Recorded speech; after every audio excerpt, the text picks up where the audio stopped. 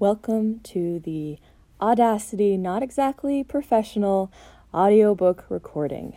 Now, I say not exactly professional because I tried to do a really professional recording of this audiobook and realized I was not going to be able to do it because I'm not a professional audio person. Sound engineer, that's the one. See, I can't even say the right thing at the right time. So I'm doing a super casual, free podcast version of my first novel, The Audacity.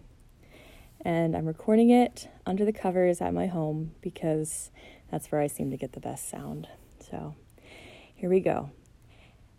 The Audacity, Book 1. Author's note. You're about to board the Audacity and discover a universe imagined by every known past, one highly caffeinated present, and a few optimistic futures. Douglas Adams, may he smile upon me from atheist heaven, said, "Space is big. You just won't believe how vastly huge..." See, there we go. I did it already. Douglas Adams, may he smile upon me from atheist heaven, said, "Space is big. You just won't believe how vastly, hugely, mind-bogglingly big it is. It's easy to get lost out there. And sometimes, amidst boldly going where no one has gone before, you need to curl up on a cozy orange couch and watch The Mile of Lucy to remember where we've boldly been."